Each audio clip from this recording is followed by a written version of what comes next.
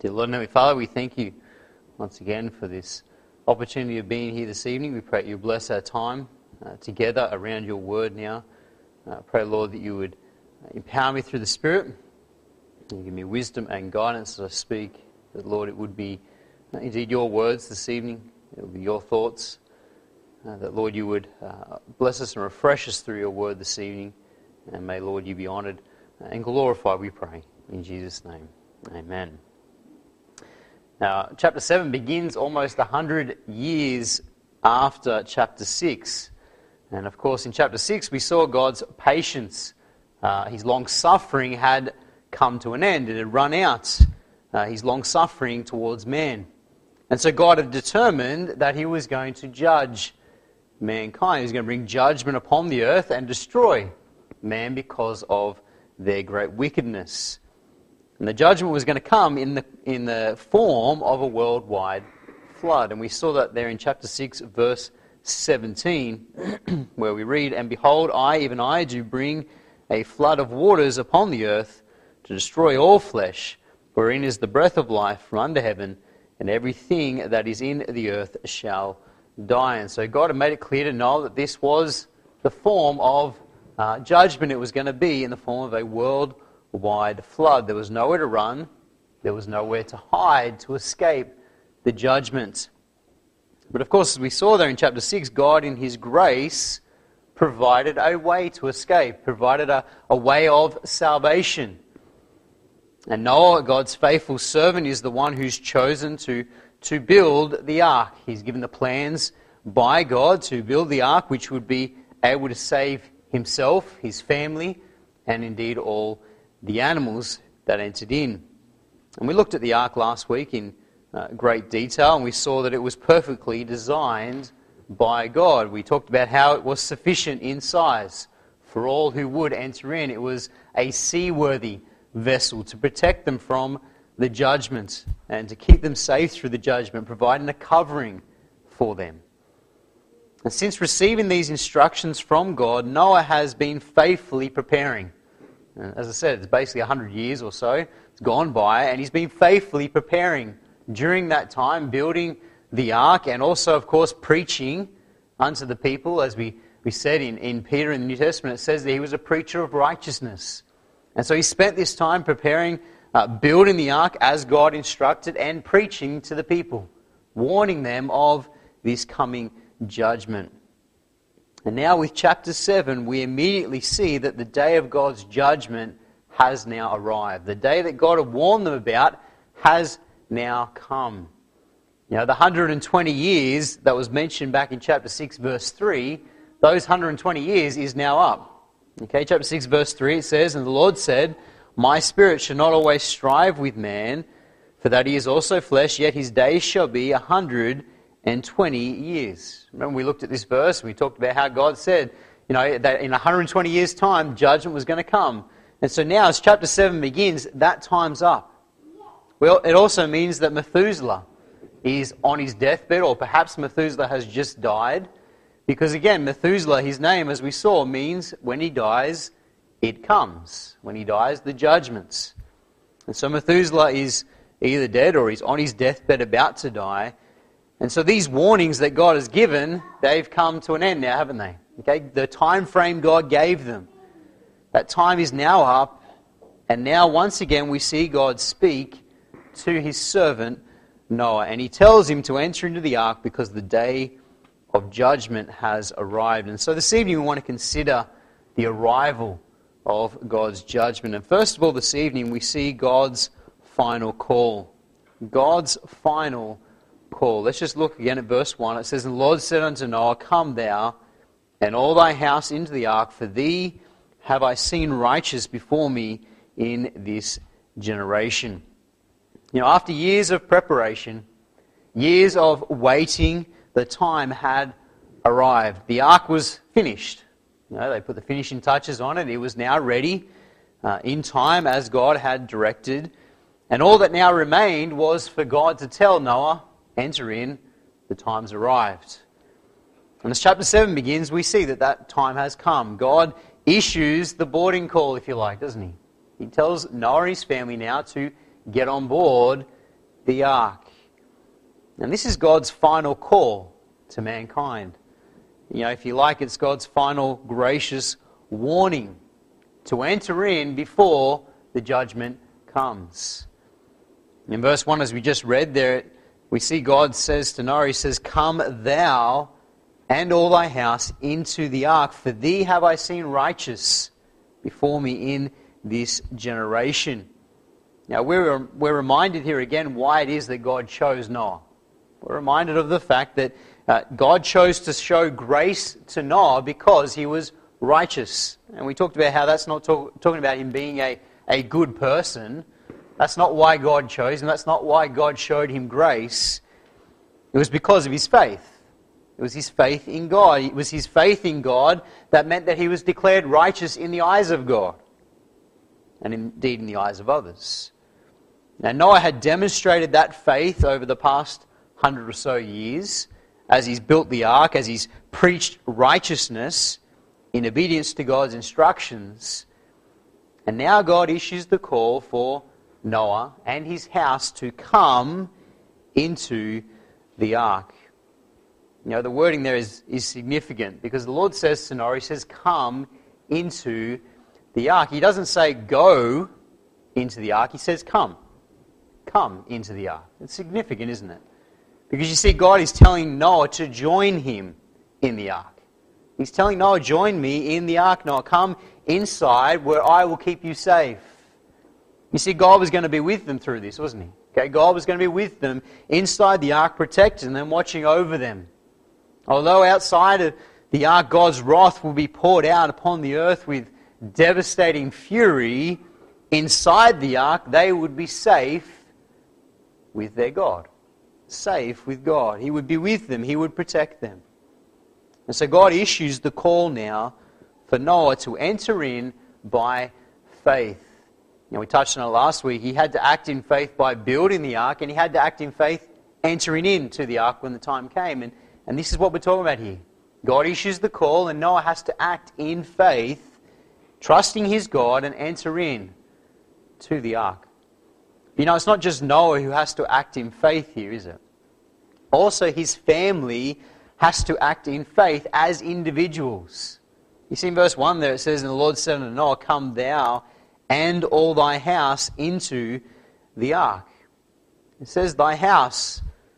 Noah's house wasn't going to be saved unless they as individuals made the decision to get on board the ark. They had to act in faith as well, didn't they? Okay, just because Noah went on board, that didn't save his sons and their wives, it didn't save his wife. They had to act as individuals. They had to make a decision themselves to enter into the ark. They had to turn their back on the world that they knew, the only world they knew, with all of its sin and its pleasure, and they had to, in faith, enter in, trusting in God, believing that the judgment was coming, believing that, the preaching of their father was the truth. They had to act in faith, exercise a personal faith to be saved. In this we see an important truth, don't we, concerning salvation. It's a personal, individual decision. We must all, as individuals, place our faith in the Lord Jesus Christ to be saved. A household is not saved just because dad gets saved or because mum gets saved. We all, as individuals, need to place our faith and trust in Christ. It's an important truth. It's an important truth for young people to understand, that they have to make an individual decision themselves. It doesn't matter what mum and dad believe, it's up to them to place their faith and trust in Christ and enter in by faith to be saved, just like Noah here and his house. And then we read on in verse 2 and 3, and we see the Lord tells Noah it's time also to get the animals on board the ark. Let's read verse 2 and 3. It says, "Of every clean beast thou shalt take to thee by sevens, the male and his female, and of beasts that are not clean by two, the male and his female. Of fowls also of the air by sevens, the male and the female, to keep seed alive upon the face of all the earth." And so God now tells Noah it's time to get the animals on board as well, and get them settled, get them into their individual rooms, or as we saw last week, that's the Hebrew word nest. Okay, get them into their own nests, their own pens, ready for the journey, if you like, ready for the flood to come. As we said last week, there's plenty of room on board, isn't there? Plenty of room for all the different kinds of animals on board, with room to spare. So there's plenty of room also for the food, and for Noah's family, room for exercise as well. There's room on board the ark. And of course, these animals, Noah hasn't had to go fetch them. God has brought them to him. It would have been an amazing sight, wouldn't it? Okay, they've come to him. And Noah now has the responsibility of getting them on board. That's his job, to take them on board and to get them all settled and sorted before the flood comes. You know, it's here that we first learn of these extra clean animals as well. We touched on it last week, okay, but this is where we first read of them. The extra clean animals, the 7 clean animals, and then also the 7 birds as well. Okay, these are the extra animals that are taken on board. As we said last week, these clean animals are most likely those that are suitable for domestication and also for sacrifice unto God. And so taking of 7 of each of these, I mean, it means that they multiply quicker, doesn't it? Okay, as they come off the ark, you've got 7 of each of these. Well, it means they're going to reproduce a lot faster. They're going to repopulate the earth a lot quicker. But it also means there's a greater variety of genetic factors there too, isn't there? There's a greater gene pool, okay, to produce a larger genetic difference, I guess, between them all. But you know, the 7th of each of these animals seems also to be intended to be used as a sacrifice. And we see that in chapter 8, verse 20, as they exit the ark. Chapter 8, verse 20. It says, "And Noah builded an altar unto the Lord, and took of every clean beast, and of every clean fowl, and offered burnt offerings on the altar." And so it seemed that the 7th, the odd one out, is used as a sacrifice from each of these clean animals here. A sacrifice of thanksgiving and praise to God once they exit the ark safely after the judgments. And so with this call now issued to enter in and to get the animals on board and get them all sorted, God now tells Noah an interesting thing. He says to Noah, you've got 7 days. 7 days to make these necessary preparations. Verse 4, "For yet 7 days, and I will cause it to rain upon the earth 40 days and 40 nights. And every living substance that I have made will I destroy from off the face of the earth." That's interesting, isn't it? God's already given man plenty of time. He gave them the whole life of Methuselah. He's given them that 120 years of warning. And now God gives them what? Another 7 days. Another 7 days. Yet again we see the grace and the mercy of God, don't we? The grace and mercy of our God. He gives mankind another 7 days in which they can repent, in which they can acknowledge their sin and enter in by faith. Another week to respond. You know, Noah, he has to use this time to get everything ready. You know, he's preparing, he's getting the animals on board, he's making sure the food is correctly stowed, and he's also, of course, preaching, okay, and teaching. He's using this time wisely, these last 7 days. You think of everybody watching this take place. They're seeing the animals all line up and they're all getting on board. They're seeing Noah make preparations. They're hearing Noah. It's their last chance, isn't it? It's 7 days for them to make a decision. And as we see, Noah uses this time wisely as God has instructed him to. Look in verse 5. It says, "And Noah did according unto all that the Lord commanded him. And Noah was 600 years old when the flood of waters was upon the earth. And Noah went in, and his sons and his wife and his sons' wives with him into the ark because of the waters of the flood, of clean beasts and of beasts that are not clean, and of fowls and of everything that creepeth upon the earth.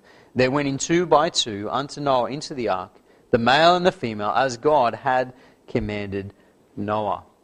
And so Noah obeys. He obeys his command from God. Once again, he uses these 7 days wisely, getting everything ready and entering in. You know, God's final call has been issued, hasn't it? Okay, this is God's final call. 7 days is all that's left. You know, now was the time to enter in. Not just for Noah and his family, but of course for anyone else who would repent. We know that no one does. But this is the final chance to enter in or be destroyed in the judgment. And the same could be said today, couldn't it? God's call for salvation has been issued. And we are in the last days. We are getting closer and closer to the return of Christ. Time is fast running out for men to enter in. It's fast running out for men to place their faith and trust in Christ and be saved from the judgment to come. In 2 Peter chapter 3, it says that God is not slack concerning His promise. Judgment will come. Let's go over there. 2 Peter chapter 3. 2 Peter chapter 3. And let's read from verse 3. 2 Peter 3 and verse 3. It says this: "Knowing this first, that there shall come in the last days scoffers, walking after their own lusts, and saying, Where is the promise of His coming? For since the fathers fell asleep, all things continue as they were from the beginning of the creation.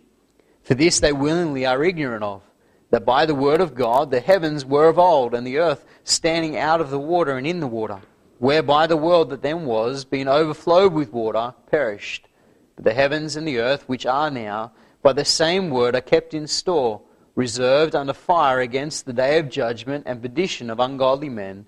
But beloved, be not ignorant of this one thing, that one day is with the Lord as 1,000 years, and 1,000 years as one day. The Lord is not slack concerning His promise, as some men count slackness, but is long-suffering to usward, not willing that any should perish, but that all should come to repentance.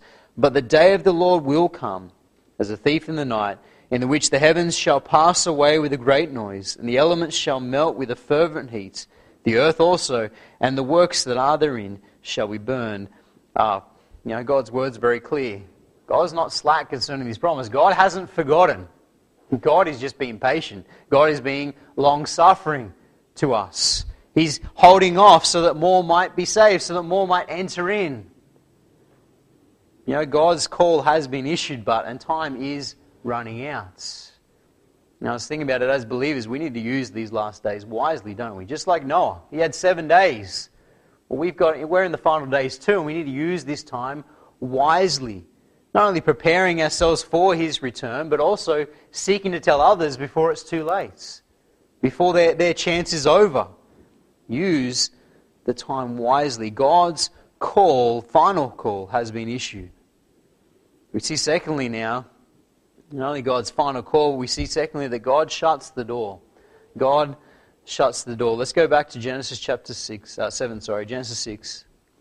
Said it again. Genesis 7. Genesis 7.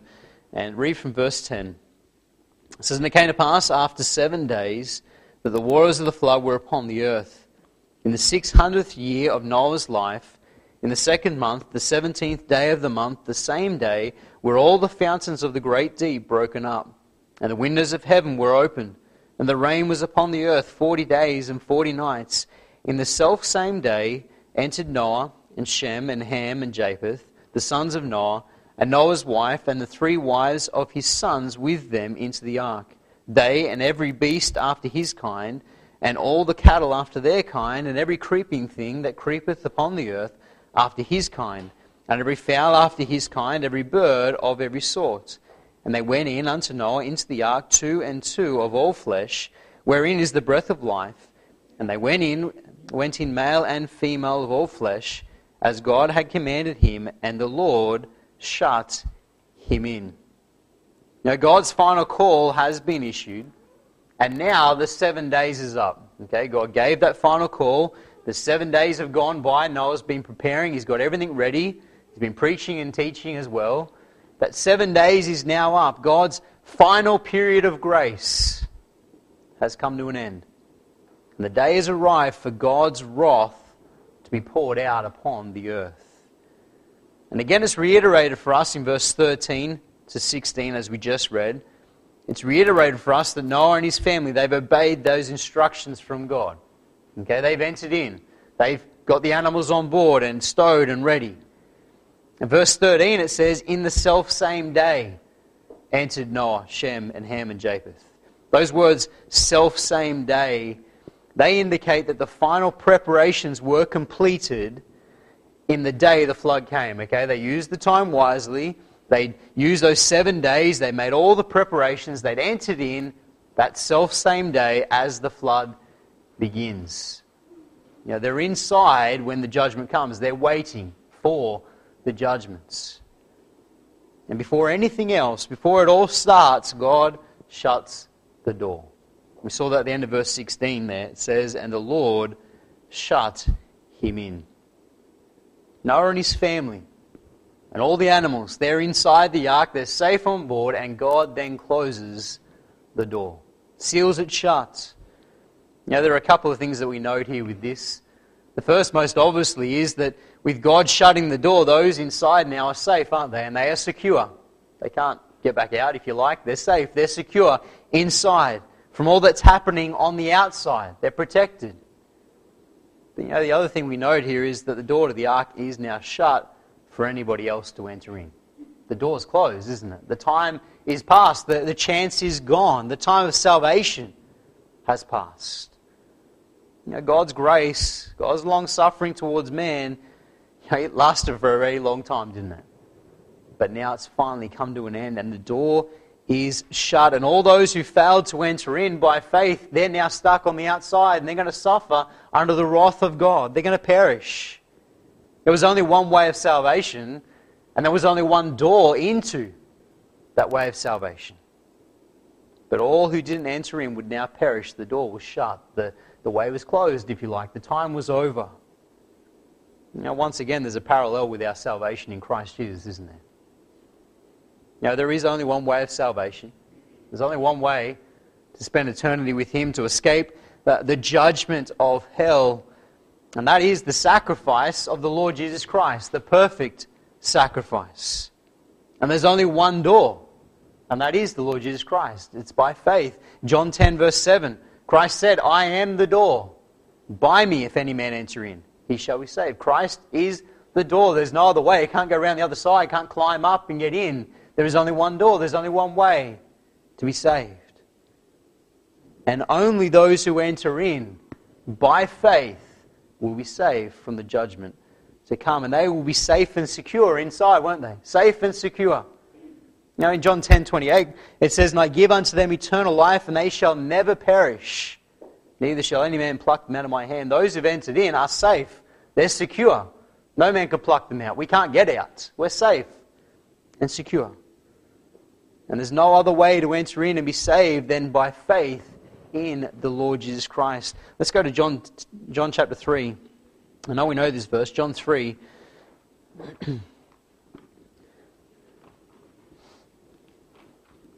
John 3 and verse 18. Of course, before this you got verse 16. For God so loved the world that He gave His only begotten Son, that whosoever believeth in Him should not perish, but have everlasting life. For God sent not His Son into the world to condemn the world, but that the world through Him might be saved. And then verse 18. He that believeth on Him is not condemned, but he that believeth not is condemned already, because he hath not believed in the name of the only begotten Son of God. Those who believe, those who enter in, are not condemned, but those who haven't believed are condemned already. They're going to suffer the judgments. If we don't enter in by faith, we will come under the judgment of God, the wrath of God. Right now, the way of salvation is open for all, isn't it? The door is wide open. The way of salvation is there for all to enter in. By faith, anyone may be saved. But the day is coming when that door will close, if you like. The time will be over. The time will pass. And mankind's time will run out. That might be as an individual, coming to the end of your life and your time runs out. Or it might be the return of Christ and His judgment upon the earth, and time runs out for all mankind. And then man will stand before God and face the judgments. That was the case here in Genesis chapter 7, wasn't it? The time had run out. The door now is closed. The door is shut. And God's judgment now would come. You can imagine those outside, some of them banging on the door as the rain begins. But it was too late. God's final call had come, and God now had shut the door. And so we see thirdly that God's judgment comes. God's judgment comes. Let's go back to Genesis chapter 7. God's judgment comes. Look in verse 10 again, which we sort of read before. It says, "And it came to pass after 7 days that the waters of the flood were upon the earth, in the 600th year of Noah's life, in the 2nd month, the 17th day of the month, the same day were all the fountains of the great deep broken up, and the windows of heaven were opened, and the rain was upon the earth 40 days and 40 nights." The time of God's judgment has come. God's wrath is now poured out upon the earth in the form of a flood. In verse 11, we're given the date, aren't we? We're given the date of the flood. When it begins, it says that Noah is 600 years old, and it's the 17th day of the 2nd month. We're given an exact day. Now, we can't be sure of the calendar that's in use. And so we can't make a call and say, oh, it's this date of this particular month, because we're not sure what calendar was being used. Yes, you might say, well, what's the point of giving us this information then? Well, the point is that it's on this particular day, in fulfillment of God's prophecy, that it comes to pass. Exactly as God said. That's the point. Okay, in God's timing, on this exact day, and you think about it, this is after Methuselah has died, this is after those 120 years, this is after the 7 days, exactly as God said, it comes. That's the point here, isn't it? Okay, exactly as God said, it comes. And on this day, the fountains of the great deep are broken up and the windows of heaven are opened, as we read there in verse 11. And then it continues to rain for 40 days and 40 nights. And what we learn here is that there are two sources of water for this flood.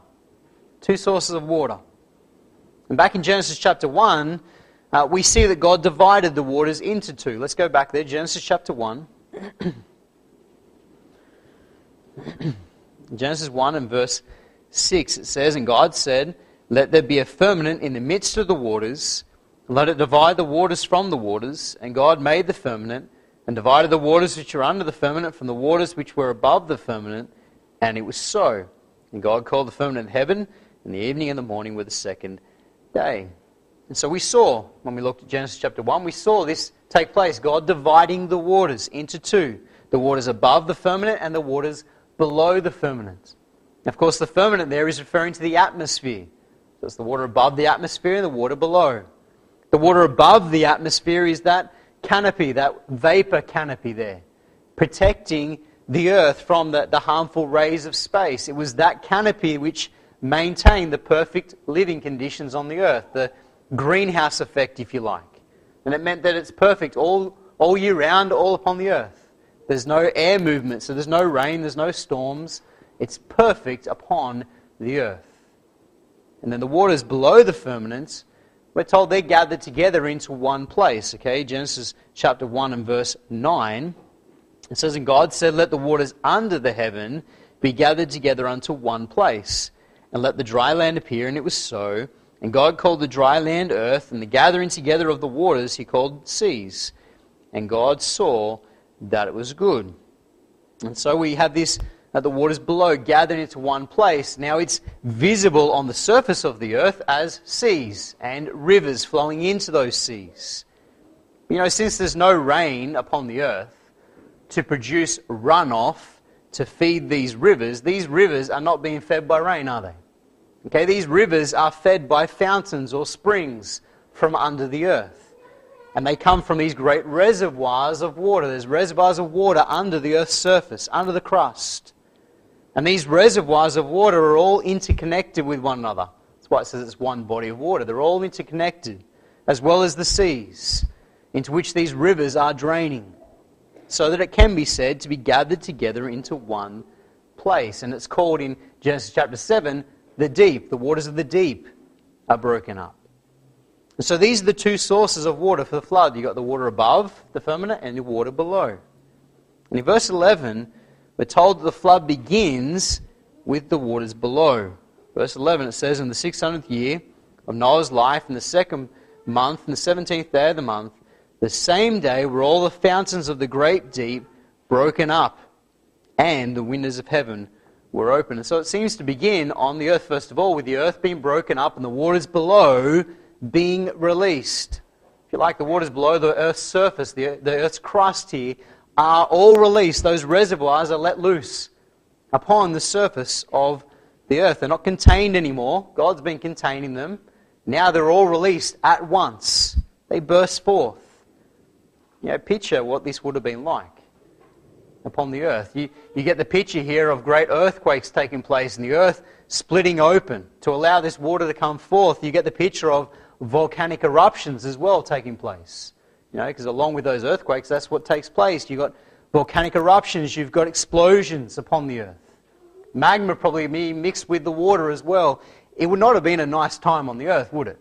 As all this is taking place, the earth is going through a great upheaval here. Everything is being wiped out. Okay, that's the whole point here. Everything's being reset, if you like, as God releases the water below. And at the same time, God then condenses the water above. He brings the waters which He put up there above the firmament, God brings them all back down to earth. As it says there at the end of verse 11, the windows of heaven are open. That great water canopy, which is vapor canopy up there, is now brought back to the earth to rejoin the waters below.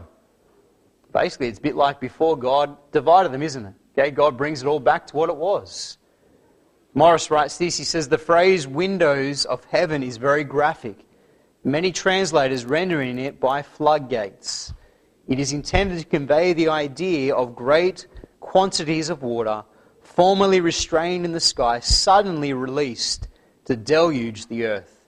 The downpour continued at full intensity for 40 days and 40 nights. And that's the picture here. It's not as if, it rained heavy for a bit and then it was light and then it was heavy again. No, for 40 days and 40 nights, it's torrential rain as God releases all of this water.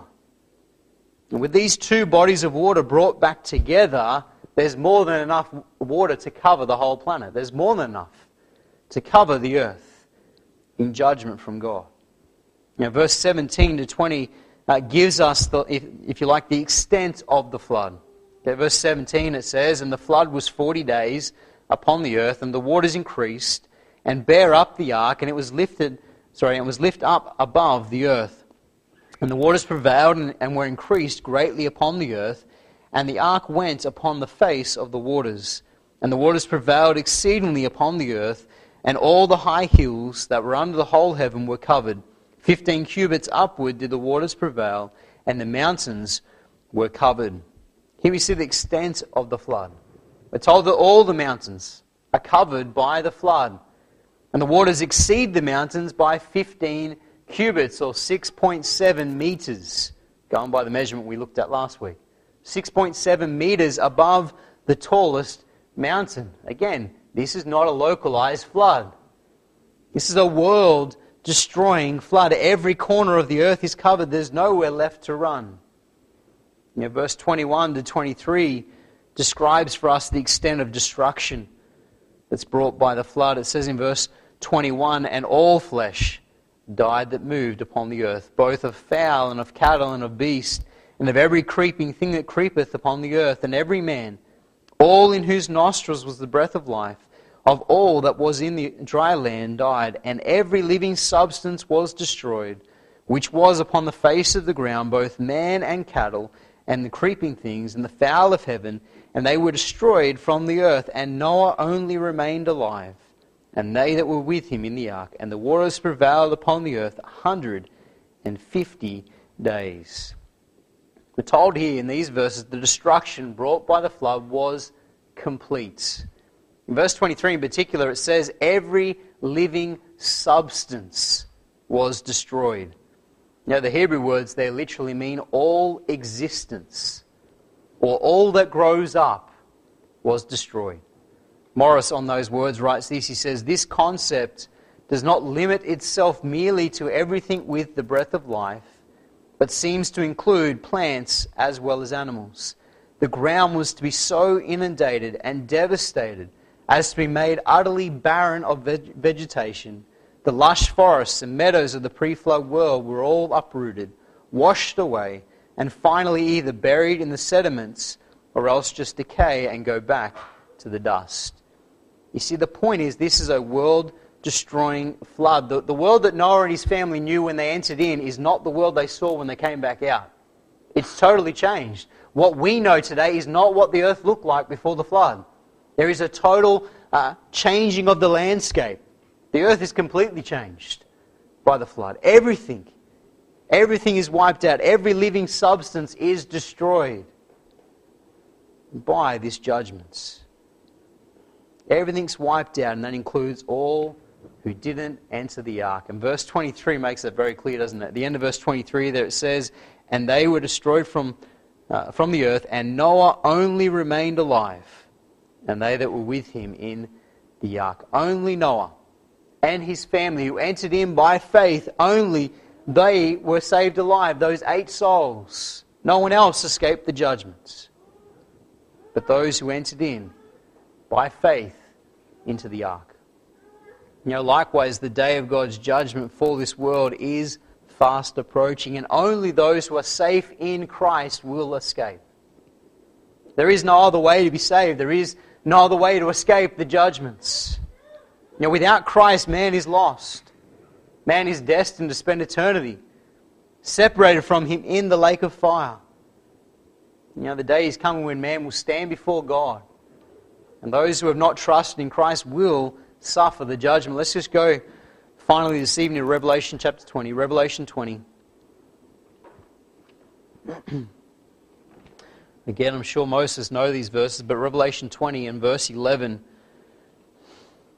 Revelation 20 verse 11, it says, "And I saw a great white throne, and him that sat on it, from whose face the earth and the heaven fled away, and there was found no place for them. And I saw the dead, small and great, stand before God. And the books were opened, and another book was opened, which is the book of life. And the dead were judged out of those things which were written in the books, according to their works. And the sea gave up the dead which were in it, and death and hell delivered up the dead which were in them. And they were judged every man according to their works. And death and hell were cast in the lake of fire. This is the second death, and whosoever was not found written in the book of life was cast into the lake of fire." You see, only those who place their faith and trust in Christ will escape that judgment. There is only one way, and that's through faith in Him. For those of us who are saved this evening, let's remember that we are in the last days.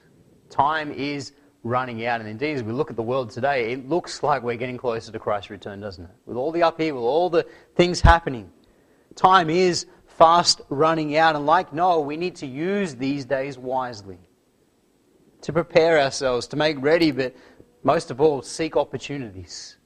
Seek opportunities to tell others before it is eternally too late, so that they too might enter in by faith and escape the judgment to come. Let's close in a word of prayer. Dear Lord and Heavenly Father, we thank You once again for Your word. And Lord, we thank You that as we look at the Old Testament, we look at the Noah's flood, we can see, Lord, pictures of things to come. We can see pictures, Lord, of the judgment that You will bring upon the earth. Lord, that day is fast approaching, and Lord, may You help us to understand there is only one way to escape that judgment, that's faith in Christ. And Lord, may You help us as we near that day to tell others to be bold in proclaiming the gospel before it is eternally too late, we pray in Jesus' name. Amen.